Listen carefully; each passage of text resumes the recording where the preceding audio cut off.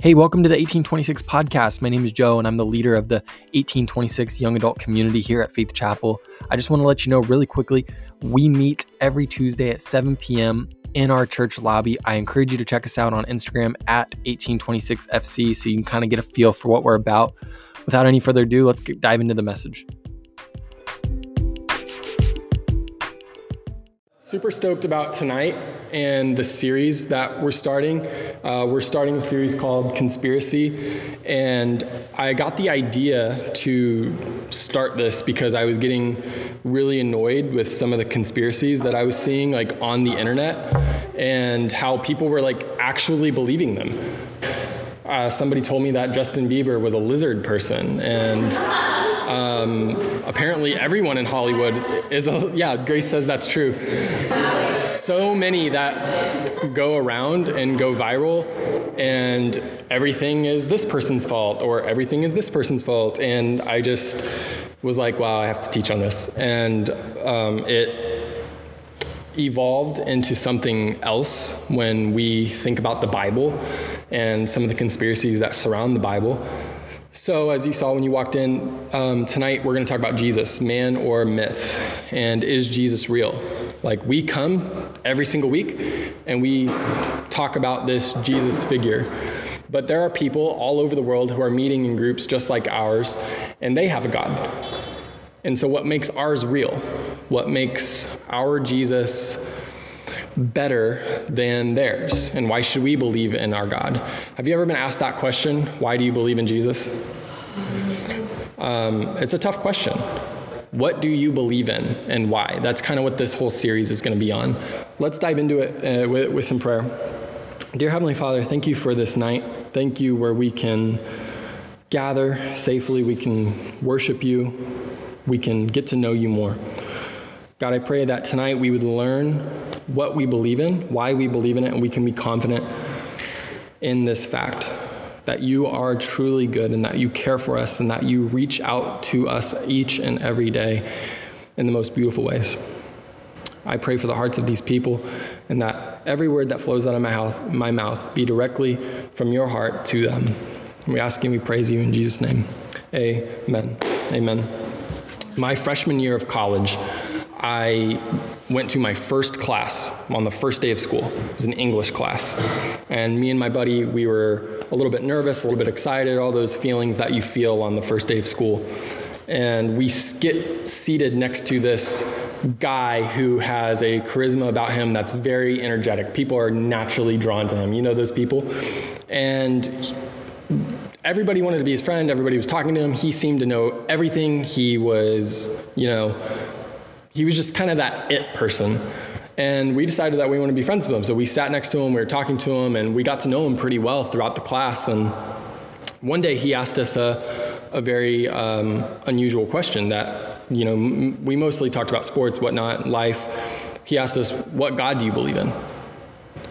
And that was the first time in my life where I sat back and I was thinking, God, I believe in God. You're telling me there's other gods? And I came from a very sheltered background. I grew up as a pastor's kid. I grew up in the church. So the thought that there were actual people in America that believed in another God than I did was kind of a new subject for me. And so I responded, I believe in God. He goes, okay, that's great. Which one? I was like, well, which one do you believe in? And he began to explain to me how he came from a Mormon background and how there were all these different things that he believed in. And he was expressing these things to me. And it was very interesting to me to learn a new perspective from this really intelligent person who was well-spoken and knew what he was talking about. And he was very confident about it. And I happened to grow up in a place called Independence, Missouri, which is very, very big deal to the Mormon religion. They believe Jesus is going to come down on this big spiral building. It's a big deal, or whatever. So I was able to have a conversation with him. My friend didn't respond in the most appropriate way. Do you ever have those friends that when they talk, you just are thinking to yourself, oh my gosh, please just shut up. You are doing so much harm to this relationship right now. And because you're friends with them, now you feel like an idiot as well, because they're saying like things that just don't make sense. So he comes into the equation and he's just beginning to attack this new friend that we've made. You're so stupid. How could you believe in these things? How could you do this? This doesn't make sense. And so he turns to us and he goes, but your Jesus doesn't make sense to me. So I'll ask you again, why Jesus? Like, why do you believe that there was a virgin who had a baby in a barn, and he was the savior of the world, and he had all the power in the world, and yet he gave into that power, died on a cross, 3 days later, went into the sky? Like, that's not the most convincing story. And you can say whatever you want about other religions, but there are people who have that viewpoint of what we believe in. So what do you believe? And in my experience, I think there's a lot of Christians that are like my friend today. And they're not the brightest, smartest people. To be pretty frank, they're stupid. And they say really stupid things to people. They make a lot of people upset. They attack people. Grace had a great quote on her story the other day. The church is raising passionate young people to serve a God they don't actually know. Something to that effect. Yeah. I think we have a lot of passion. I think we have a lot of, we want to go out there, we want to spread the news, we want to do this, but we can't answer the question, why do you believe what you believe? Most people who believe in God seem really stupid. Like, Christians won't be able to make their car payments, and they'll be like, Jesus, take the wheel. Like, go get a side job, make the payment, right? We just go through our life just saying, God's gonna take care of it, God's gonna take care of it, God's gonna take care of it. And we go around telling our neighbors that, and we just expect them to come to church with us on Sunday when bad things happen to us. And our testimony is, we serve a God who can't come through. So what do we believe in? And the whole reason we're having this discussion tonight is because I don't want people in this group to get caught in their own stupidity. And I know that's probably not the most appropriate word. I know that's probably not the most polished way to put it, but that's what we get caught up in most of the time. And people are struggling with the concept of Jesus. Is he real? Is he not real? Is he man or is he myth? And they need truly thoughtful, reasonable, meaningful answers as to why they should believe in him, why they should convert, why they should cross that road. And you might not be struggling with this, but I guarantee you, you know somebody who is. And I want you to be prepared for that moment. Why do you believe in Jesus? And why is your Jesus better than mine? Why is your God better than my God? It's a very significant moment that you could have in their life or in your own life if you're struggling with that question. So the question's always interested me, what do you believe? And the first thing I want to point out to you is that if somebody's asking you that question, be very, very grateful. Because that means you have influence over their life. And if you have influence over people's life, that means you have leadership capabilities. But I want to warn you, leadership comes with a lot of responsibility. So before you answer that question, what do you believe? Ask yourself if you can hold the weight to the answer. So what makes more sense to you? Or what makes more sense to them? A world with God or a world without him? And we know that everything came out of something, and if something came out of nothing, then how long did nothing think to itself, I'm just going to do nothing? And then one day it decided, well, I'm going to do something. And out of that nothing, what are the chances that nothing created something and that something created everything? Pretty low percentage. That takes a lot of faith to believe in that narrative. Or in the nothing, or in the beginning, there was a God. There was something. And the reason we have intelligence is because we serve an intelligent God, and we are reflections of the image that he made us in. You might be thinking or your friend might be thinking, that still doesn't really make sense to me. Like that equation doesn't add up. 1 plus 1 in that equation equals 3, and I want 1 plus 1 to equal 2. And if 2 plus 2 equals 4, that brings me comfort. That structure brings me a lot of comfort. There are people who need math, and we can talk about math all night long, and there's a way that I can get to people through math. But I want to say this: if there is a God, and the driving principle of the universe is not math, and it is love, because God is love, that's what God's word says, then the principle for the universe is relationship. And I would like to think that you would spend your whole life not searching for math equations, but you would spend your whole life longing for love and trying to be in relationship with other people that God created.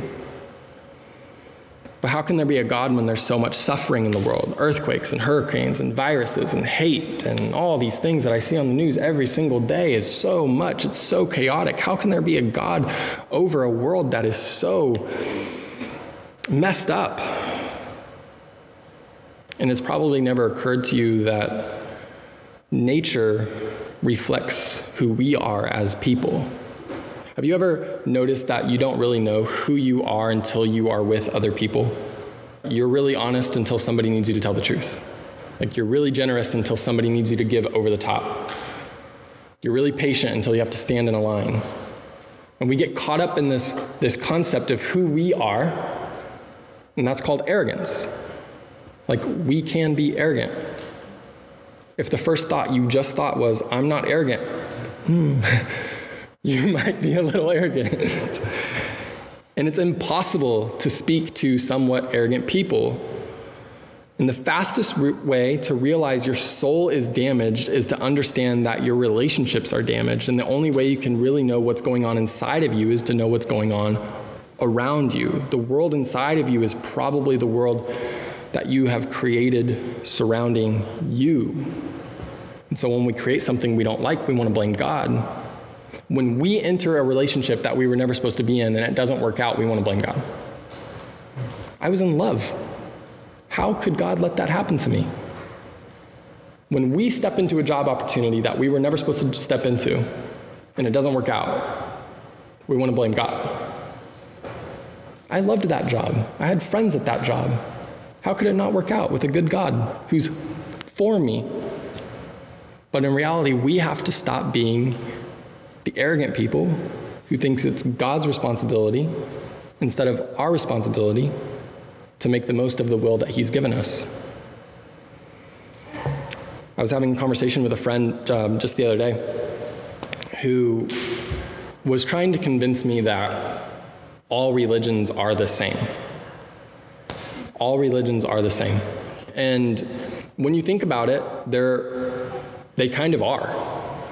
Like, if you do this, maybe you will be good enough to achieve this level, right? If you're Islam and you try to do good so that one day you could be good enough. If you're Buddhist, you try to do good so that one day you could be good enough. If you're Catholic, you try and do good so that one day you can be good enough. And what happens? Think about the people that I just mentioned in your life that you've met. Are they happy people? Are they really, truly content? I'm not talking about what's on their Instagram feed. We've all can look past the feed and the fakeness that is on social media. When you have friends who are not walking with Jesus, truly walking with him, truly knowing with him, are they happy? Are they fulfilled? Do they have purpose? And by the way, any God that forces you to earn his love is not worthy of your worship. I love Jesus because Jesus was sent by God to earth because God knew I needed him. God doesn't need us, right? If God needed us, then we would have to go and find God. God doesn't need us. We needed God. That's why Jesus came. We all are in agreement with that? Jesus came because God knew we needed him. And that's why Jesus doesn't qualify as a religion. Jesus came to earth to show us how far God would go to get to us. To put it simply, God is the name we use when we're searching for him. Jesus is the name we use when God is searching for us. John 14:6 says, I am the way, the truth, and the life. I am the way, the truth, and the life. And this could be perceived as a very pompous statement, like, I am the best, or I am this, I am that, right? But I don't think that's what Jesus is saying. I think Jesus is saying, I am the only way because nobody else is coming to get you. Take it or leave it, but there's no other God that's coming to get you. You're going to have to work your way to that God if you choose that religion. I'm the way because I am here, Jesus is saying in the moment. Why would you spend your entire life trying to earn the love of a God who is not coming for you? So as we mentioned, God is love, and everything he does is love. Everything he wrote to us was love. Everything he gives to us is an action of love. We spend our whole life kind of with this purpose that the universe was created on this concept of love. And if we are the ones who need God, then he will come to find us. God doesn't need us. We need God to find us because we are lost people. So what does the verse say? I am the way, I am the truth, I am the life. The way, it's not above God to step into our messy lives and show us the way. When hope is in a past tense, it's called regret. At one point, I lied to myself and would tell people, yeah, I have no regrets. I do. That was supposed to be funny, but I think we all have regrets, right? We've all done things that we don't want to do. And as humans, we continue to hope because our soul longs for it. We don't wake up naturally unhopeful.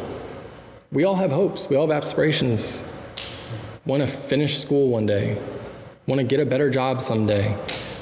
Want to own a property someday.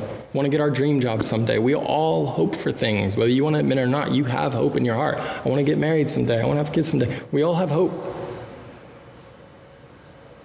Jesus is saying, I am the way. He's encouraging us, saying you can have hope to move forward in the way that I am presenting to you. I am the way. I am the truth. We all have a meaning for our lives. And sometimes we spend our life pursuing meaningless things like wealth or status or material things. And at the end of your life, you will have lived a meaningless life because you never found what you were created to do, which can only be found in Jesus, which is serving and loving others. I am the way, I am the truth. Thirdly, the life. This one's probably the hardest for me to talk to other people about. Because when you talk to other people about giving them new life, they can easily say, I'm really okay. I already have a life. Like, I'm existing. I'm here. I have blood in my veins. Like, I'm good. Okay? And they don't realize that they actually don't have a life. They're just merely existing. And what Jesus does is he came down to change the narrative about existing. And without him, we simply just exist. We don't have a purpose-driven life. He is who our soul is searching for. And when we are found in him, we do find life. So why Jesus? Because Jesus is the answer to our every why. And the more I advocate for this and the more I teach on his word, the more I realize that I'm actually advocating for people. And I'm stepping into that purpose, just like you can, where Jesus came down to earth to serve people. And if we're going to live a life like Jesus, we are also to serve people. So when you learn about God and know him more, you understand that he is all about people. And when you focus solely on him, he readjusts our focus to his people so that we can see them for the first time through the lens that he sees them. That's why Jesus. He changes everything. Let's pray. Father, thank you so much for this night we can spend together. Thank you so much for your grace. Thank you so much for your word. for showing us a way, for being the truth, for giving us a life. We're so grateful for everything you do for us, the miracles that you provide. God, be with this group as they go back into their workforces and families and homes. Give them hope, give them peace, guide them. We ask you and praise you in Jesus' name. Amen.